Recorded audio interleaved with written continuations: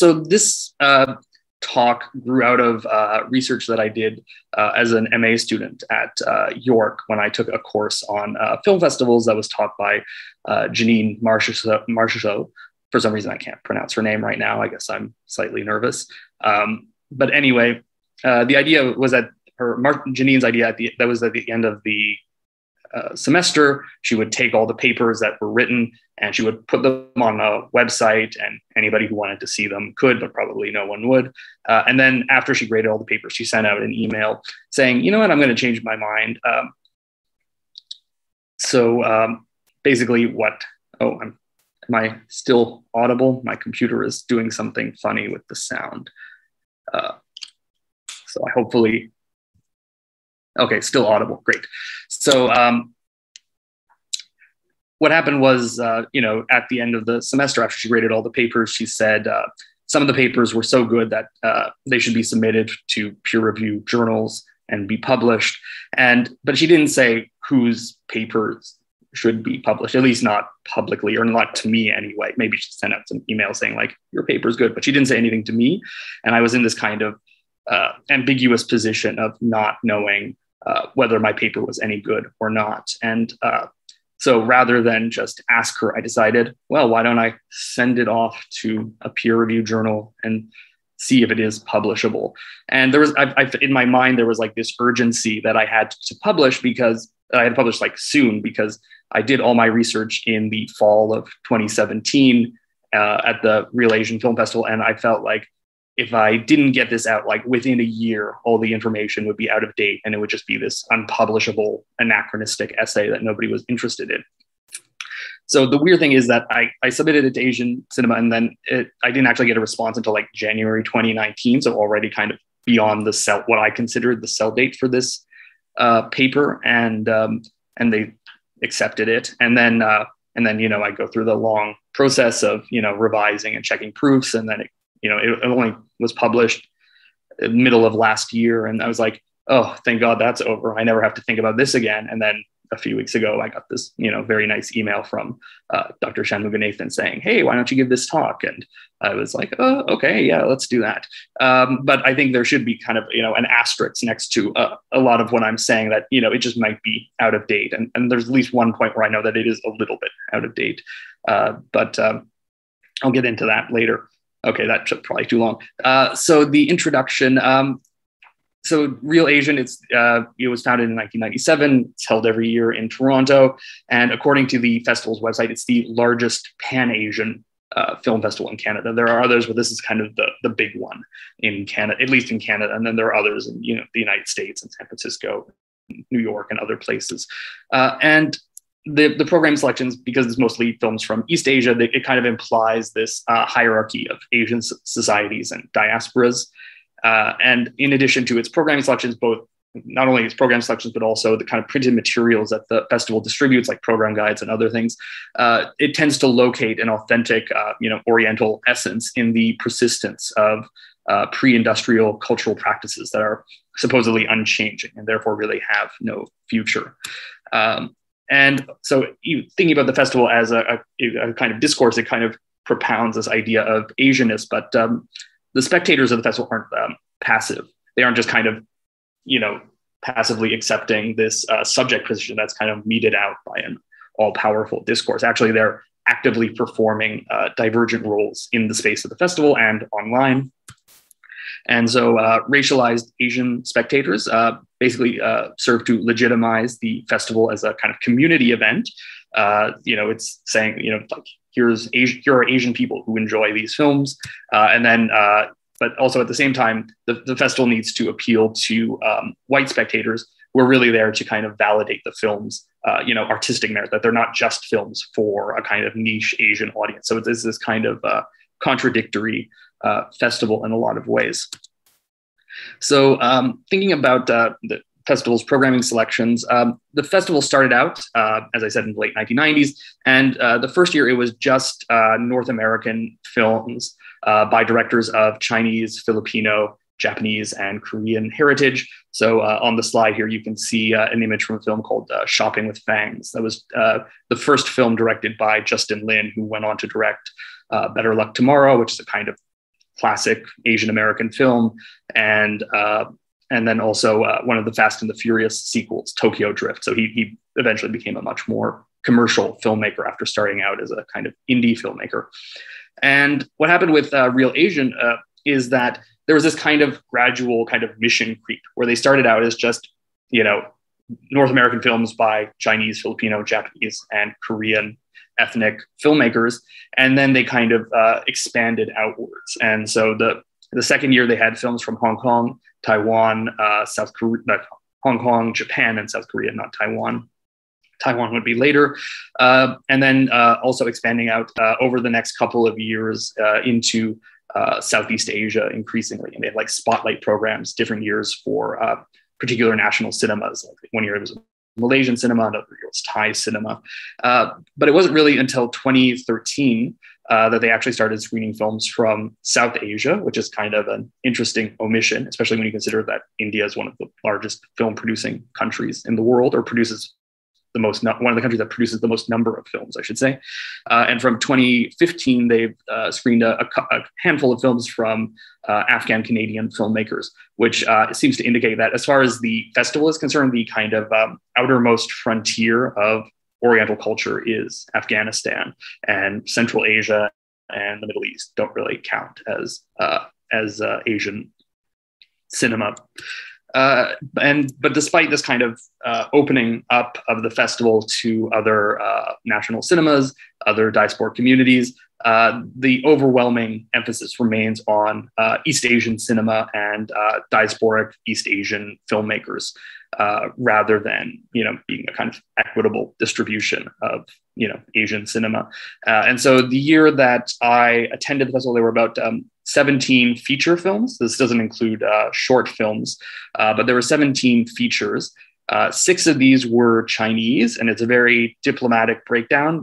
2 from mainland China, 2 from Hong Kong, and 2 from Taiwan. The politics of screening Chinese films or Chinese cinemas at Asian film festivals might be an interesting topic for research in another paper. I didn't really get into that in this paper, but maybe one day I'll turn to that.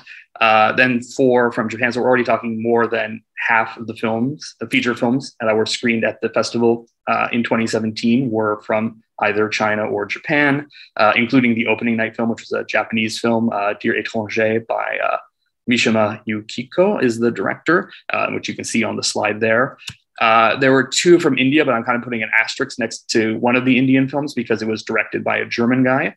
There were 2 films from the Philippines, 1 from Thailand, and then there were 3 Canadian films, and that breaks down to 1 by a Filipino-Canadian filmmaker, 1 by an ethnic Korean filmmaker, 1 by a Vietnamese Canadian, and then 1 film from the US by an ethnic Korean filmmaker. So overwhelmingly, the emphasis is on East Asia, and then kind of secondarily Southeast Asia, and then there's just like a little bit first East Asia, second Southeast Asia, and then kind of just a little bit of South Asia. I'm putting kind of an asterisk next to this claim because the 2020 festival, during COVID, it was a smaller festival. They screened fewer films, but the films had a more kind of equitable distribution, and actually expanded a little bit in terms of one of the films was a Japanese Kazakh co-production, which is the first time that I believe that a film from Kazakhstan was shown at Real Asian.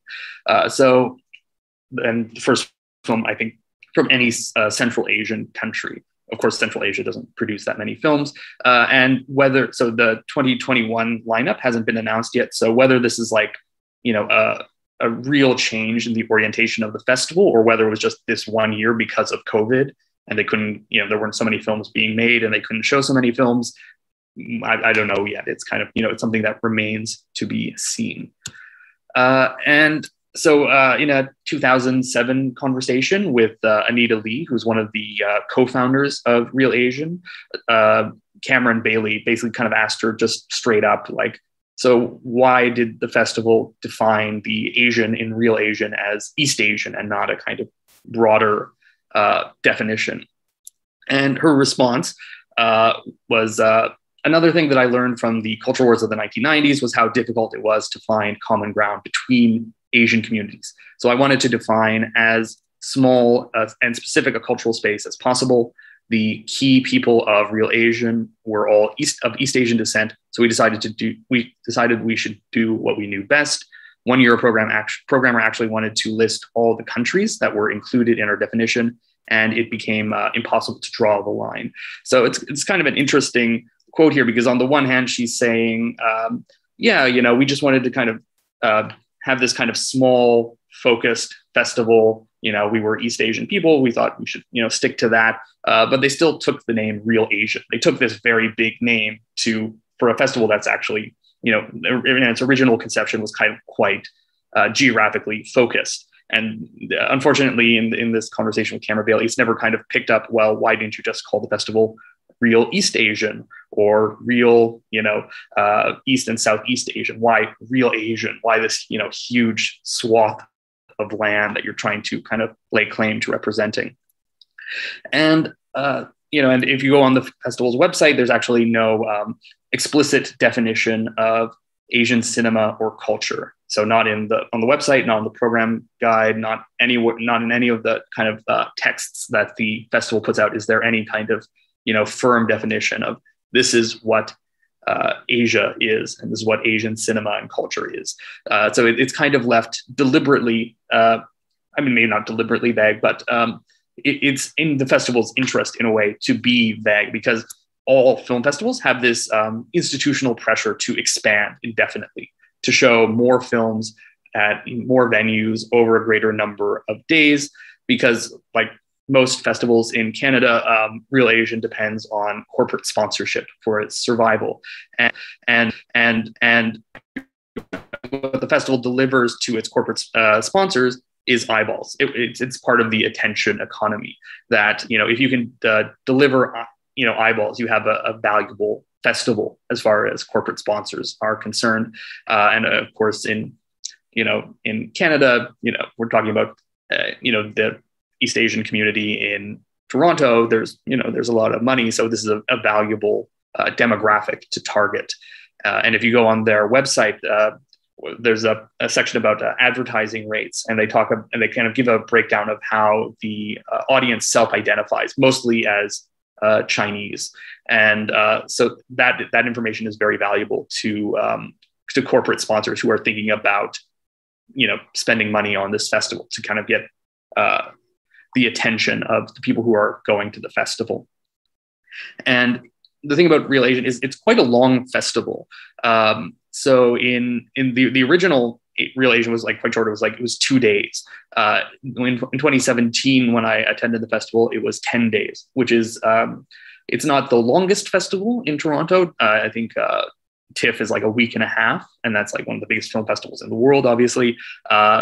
Real Asian is 10 days, which is quite long.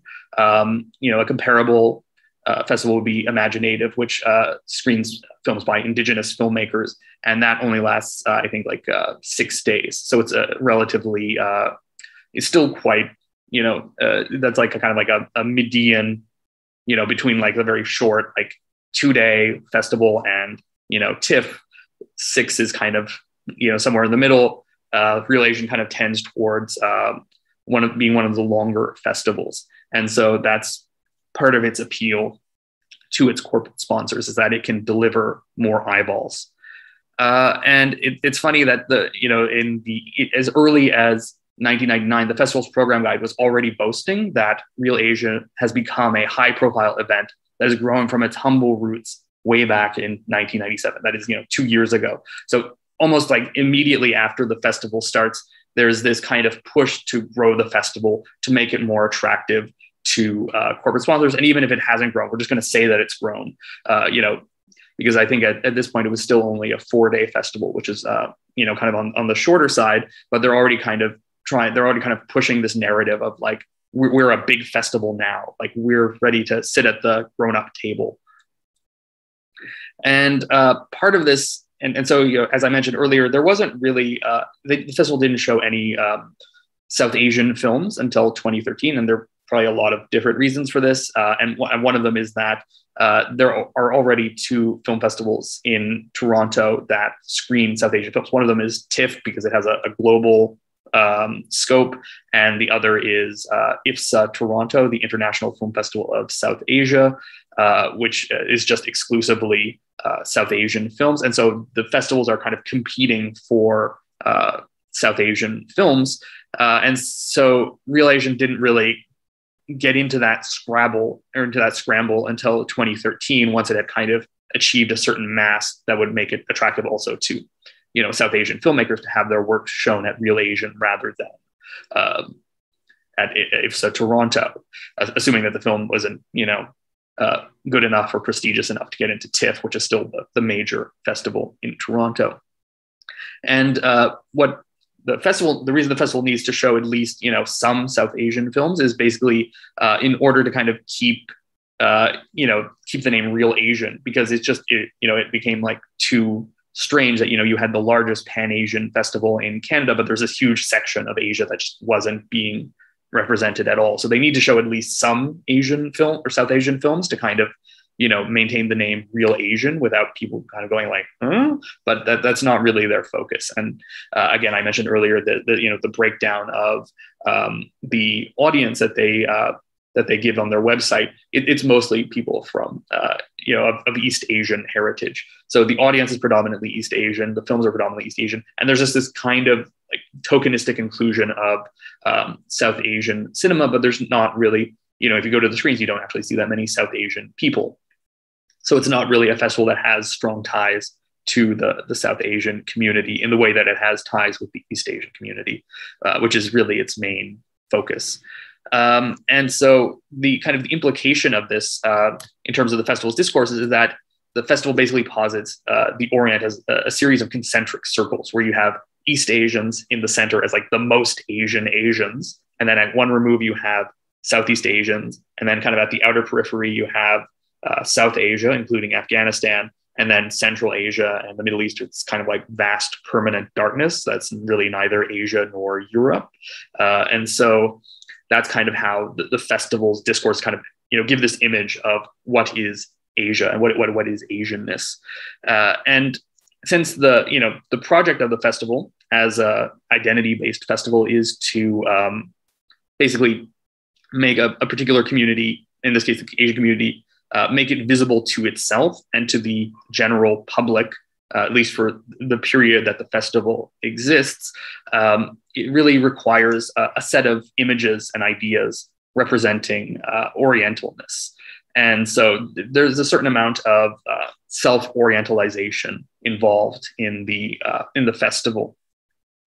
And in particular, it posits basically a kind of binary opposition of unchanging Oriental traditions and the encroachments of Western modernity. So the idea is that, you have these kind of pre-industrial Chinese, or not just Chinese, but East Asian and kind of Southeast Asian and just, Oriental traditions that are kind of fixed and they're unchanging, and they've kind of been the same, since time immemorial. And they're kind of constantly under threat from the kind of encroachments of Western modernity, which have this kind of homogenizing effect on Asian societies.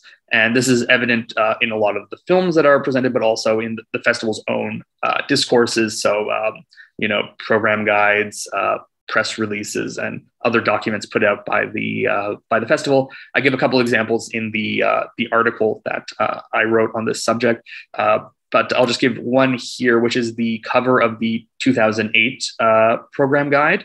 And so what you basically see here is a kimono-clad sumo wrestler standing on a subway train surrounded by fashionable young people. And of course, there are a couple ways you could read this image, but of course, the main thing that kind of stands out right away is this absolute juxtaposition of, quote unquote, traditional Asian culture, in this case, specifically Japanese, and the kind of signifiers of modernity. So mass transit and consumer culture. And, and you can read this image this juxtaposition in a lot of different ways, but within the kind of overall context of the festival as a discourse, its meaning is kind of predetermined as showing,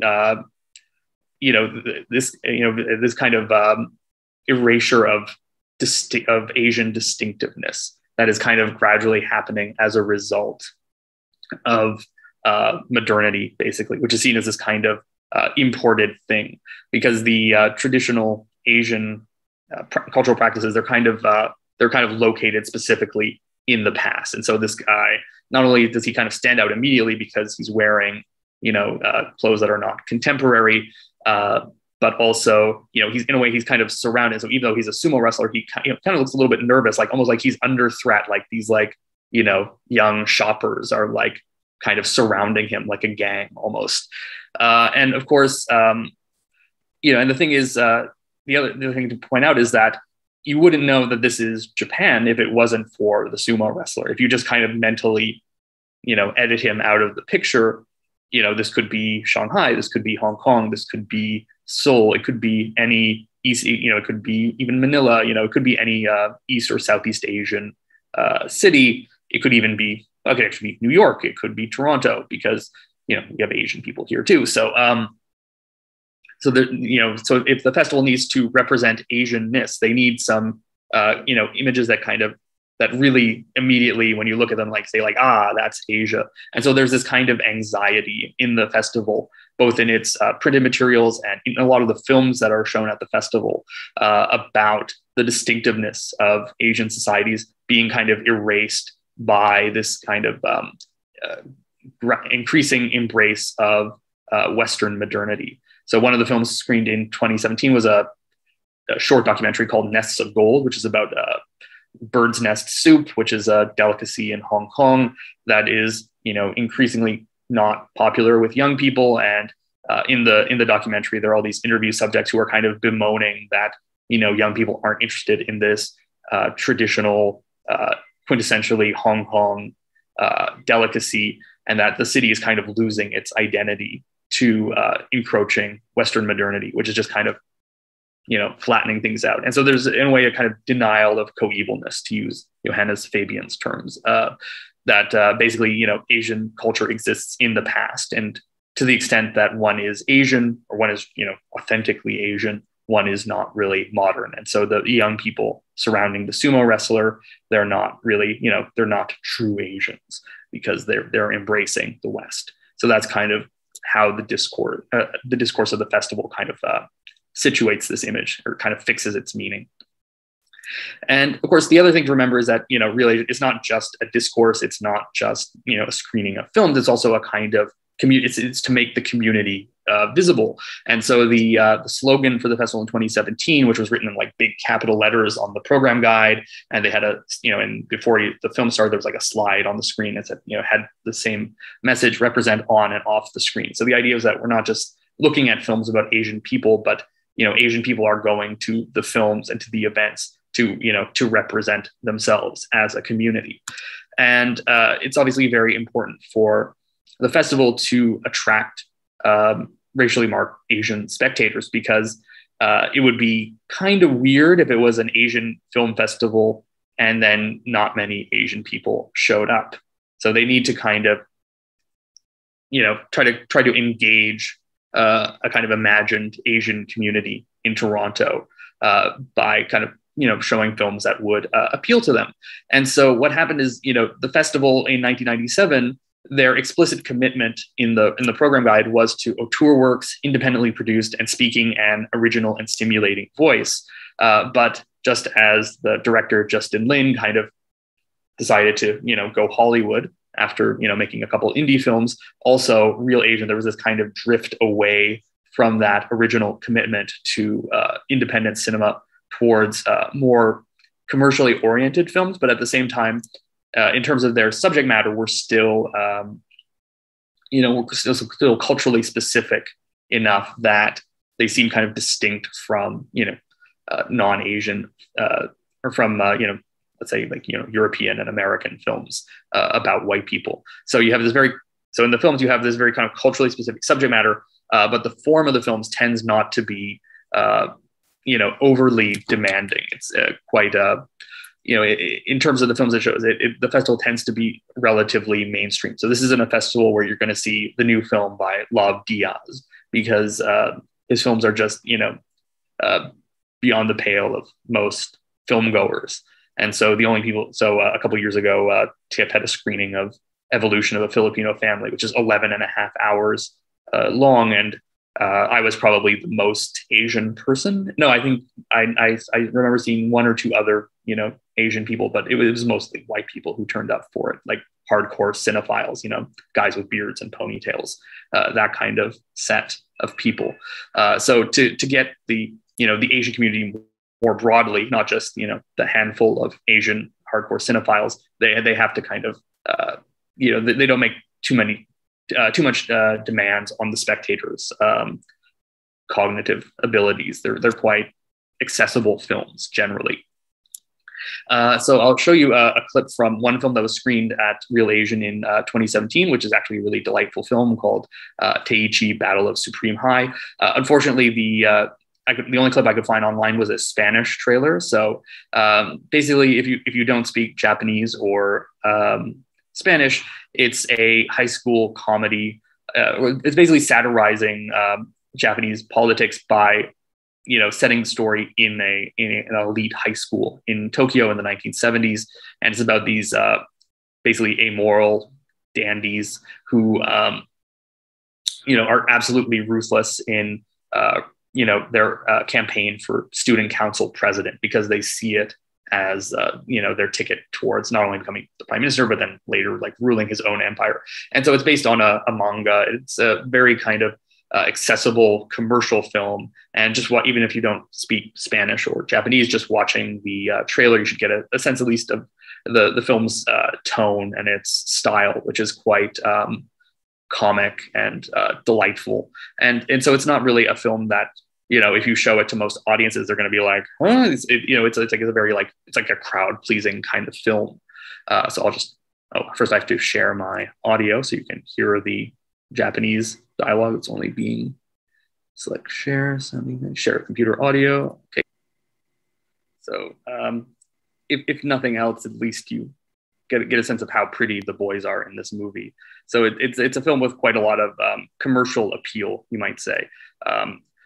But at the same time, of course, the festival can't go too far in the other direction and just be like, showing purely commercial movies. It has to kind of maintain a certain amount of artistic street cred in order to remain viable as a film festival. And so the festival does kind of keep one foot in the art house in terms of showing movies that are maybe not as accessible as Teiichi Battle of Supreme High.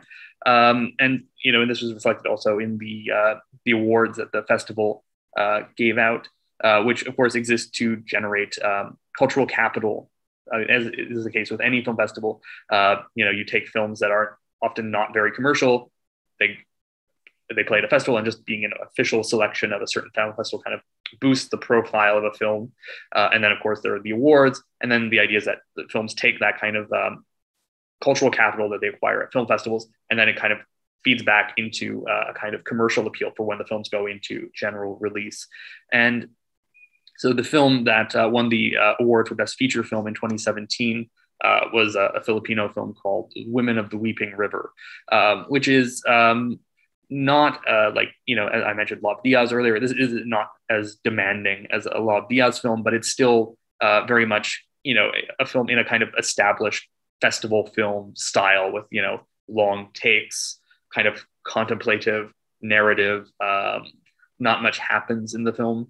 And of course, if you look at the credits, the film was supported by institutions associated with different film festivals. So the Sundance Institute, the Asian Cinema Fund, which is associated with the Busan International Film Festival, and the Hubert Balls Fund, which is associated with Rotterdam. So this is a film that was basically like a bunch of film festivals got together in a lab and they produced a film that would be appropriate for film festivals.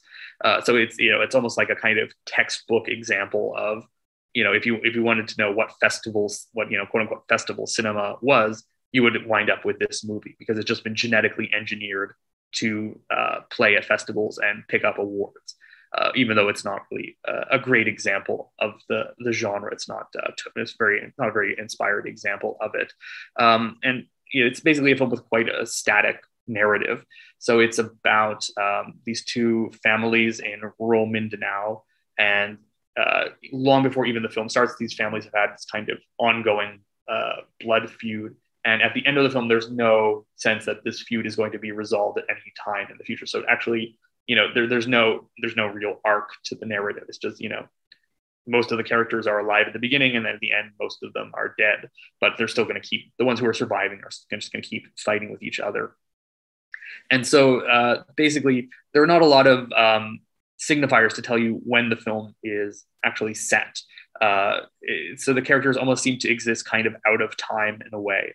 So the two families, one is Muslim, one is Catholic. The Muslim family seems to live in the backwoods. They don't have access to electricity or running water. The Catholic family is somewhat more modern because the family matriarch enjoys listening to like scratchy jazz records, but neither of them is completely contemporary. And it's only towards the end of the film that we actually find out that the film is set basically in the present, or in the 20 teens.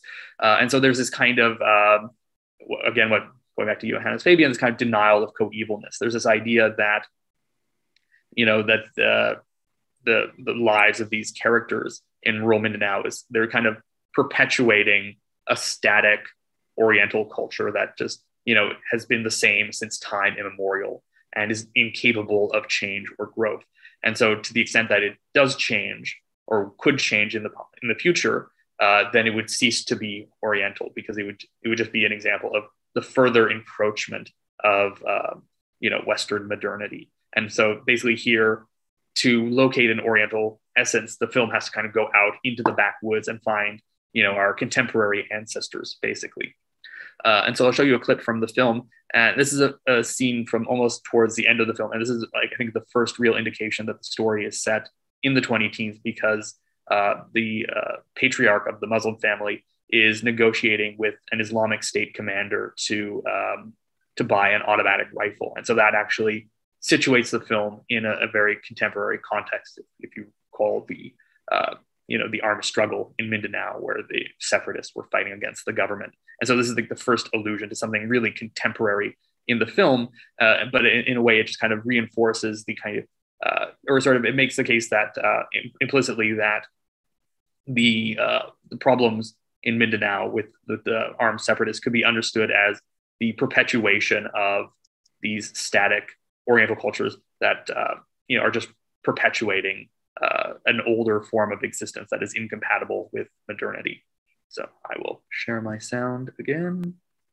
I will watch the clip. Okay. So as you can see in this clip, there's an emphasis on bartering and kind of associating the characters with a kind of older mode of exchange that predates modernity, and also the fact that they're kind of swearing an allegiance to the Islamic State, not based on religious extremism, but just kind of based on that this is like the local culture. So there's a kind of real emphasis on the film on kind of the backwardness or the lack of modernity in this area of Mindanao. Oops, starting again. So as I said, the festival is basically a space. So it's not just for films; it's for the audiences to basically perform their identities for a public audience. And the festival provides a number of venues for this. One is like Q&A sessions after the film. Another is panel discussions where they bring in people in the industry to talk about particular issues. I attended a panel in 2017 on the subject of cultural appropriation, where they had different Canadian screenwriters kind of come in and talk about their experiences writing for Canadian television, and then of course on social media, so Facebook and Twitter and things like that. These are all spaces where different audience members can perform their identities for the public. And so what I noticed was that very often racially marked Asian spectators tended to emphasize their unique ability to empathize with the stories being represented on the screen. So during at the opening night screening of Dear Étranger, after the film was over, when one of the first questions from the audience was a young man saying that the lead character reminded him of his father because he was so kind of emotionally repressed, and asked the director Mishima Yukiko, whether she, based the character at all on her father. And so there was this attempt to kind of, try to establish a kind of bond as, between the audience member and the director as, Asian subjects who had this kind of common experience of an emotionally repressed father. And if you didn't have that, then you really didn't have, an Asian upbringing. So, if your father gave you a hug, then, you're not Asian, basically. But of course, as I said, it's a community event, but it's not just Asians who are, ethnic Asians or racially marked Asian spectators who are turning up for the screenings. Also, a lot of white people like to go to these screenings. And what I found with Asian spectators was that there was this attempt to kind of imaginatively project themselves into an Oriental culture through an act of sympathetic understanding. So they were, which often shaded into a kind of liberal masochism. So one of the films that I saw in 2017 was a documentary called A Whale of a Tale. It's about the whaling industry in the Japanese city of Taiji. The director is a Japanese woman who has lived in New York for many years. And basically the film was conceived as a response to another documentary called The Cove that was very critical of the whaling industry. And this was an attempt, this film was basically an attempt to explain, the position of the Japanese fishermen to a non-Japanese audience that doesn't have this kind of cultural background. And one of the things that is a kind of motif in the film is the kind of obnoxious behavior of Western animal rights activists who don't understand Japanese culture. And so in the Q&A, a lot of the Q&A was not really questions, but just, white people trying to convince the director that they were not one of those white people, that they were one of the good ones. And so there was this guy who went on this really melodramatic rant about, how obnoxious these animal rights activists were and how hypocritical it was of Westerners to criticize anything Japan does after hunting the American buffalo to extinction and the decimation of indigenous cultures. And it was really quite a spectacle to see because it had, there was, it's a Q&A, but there was no question there. It was he was just so desperate. Like, I'm not a bad white person. It was basically the kind of the subtext of that, after watching this film, I understand, the position of the Japanese fishermen, because I've been able through this documentary to kind of project myself into their point of view. So so if you go to the festival, you're gonna hear some interesting comments from white people. And one of the things that's noteworthy about the festival compared to, even a very large festival like TIFF, they have screenings at different venues, but all of those venues are walkable from one another. This is not the case with Real Asian. So Real Asian, they have some screenings that are downtown in these kind of very prestigious settings, including the TIFF Bell Lightbox, but also, the Isabel Bader Center of Performing Arts, Innes Town Hall at the University of Toronto. And then they have other screenings way, way out in the suburbs in venues like the Japanese Canadian Cultural Center, which is way up in North York and is not really accessible by public transit. And there's almost kind of this stark divide between films that are kind of aimed at a primarily Asian diasporic audience. For example, Teichi Battle of Supreme High, which was shown at the Japanese Canadian Cultural Center, and then films like Women of the Weeping River, which was shown at the TIFF Bell Lightbox, and these kind of more. So it was kind of this split. It was almost like two festivals basically that had very little communication between them. Because if you just went to if you went to the downtown, if you just went to the downtown screenings, you had a completely different experience than if you had gone to the screenings in the suburbs. And so I think that was, there was a certain kind of conscious intent there in terms of figuring out which films would play well to each audience. And so the films that were screened in the suburbs tend to be much more commercial, tend to be much more accessible. The films screened downtown tended to be art films like Women of the Weeping River, or they tend to be documentaries like A Whale of a Tale. And so basically, you had kind of one festival for, quote unquote insiders, to to cite the name of the festival, Real Asians. And then you had another festival basically for the general public downtown that was, basically for, outsiders who wanted to project themselves into into an alien culture. And so so in a way, even though you had these different groups performing their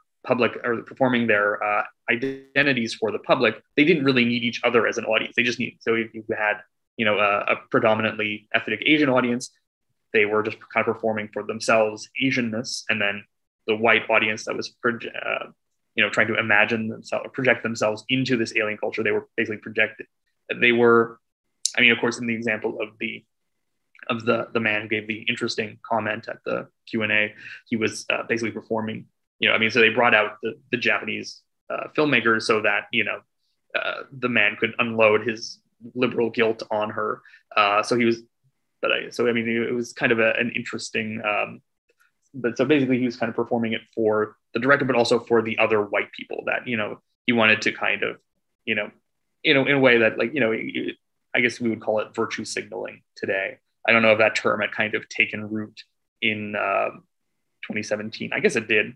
But yeah, so that's basically what was going on, was that, Asian spectators could kind of, talk about, how Asian they were because their fathers were emotionally repressed, and white spectators could talk about, could kind of say that, yeah, I'm not a bad white person. I understand Asian culture.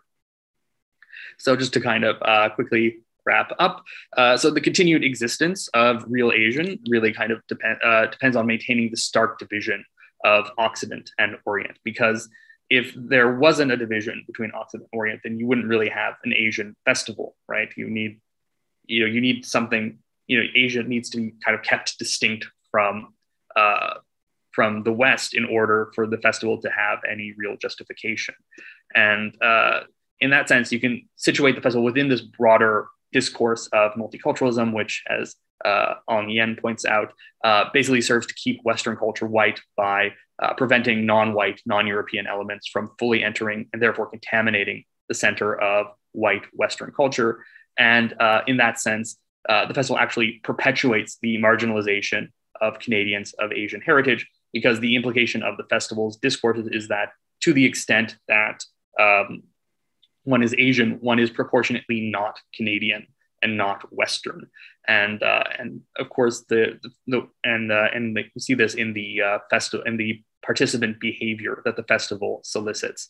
That the festival basically calls on racially marked Asian spectators and also white spectators to kind of perform their identity in a public space or online. And so that even at the screenings where they were kind of side by side, or there was a kind of a mix of racially marked Asian spectators and white spectators, the discourse of the festival and the way that people perform their identities actually seem to kind of move Occident and Orient. The boundary kind of separate seem to get stronger rather than dissolving.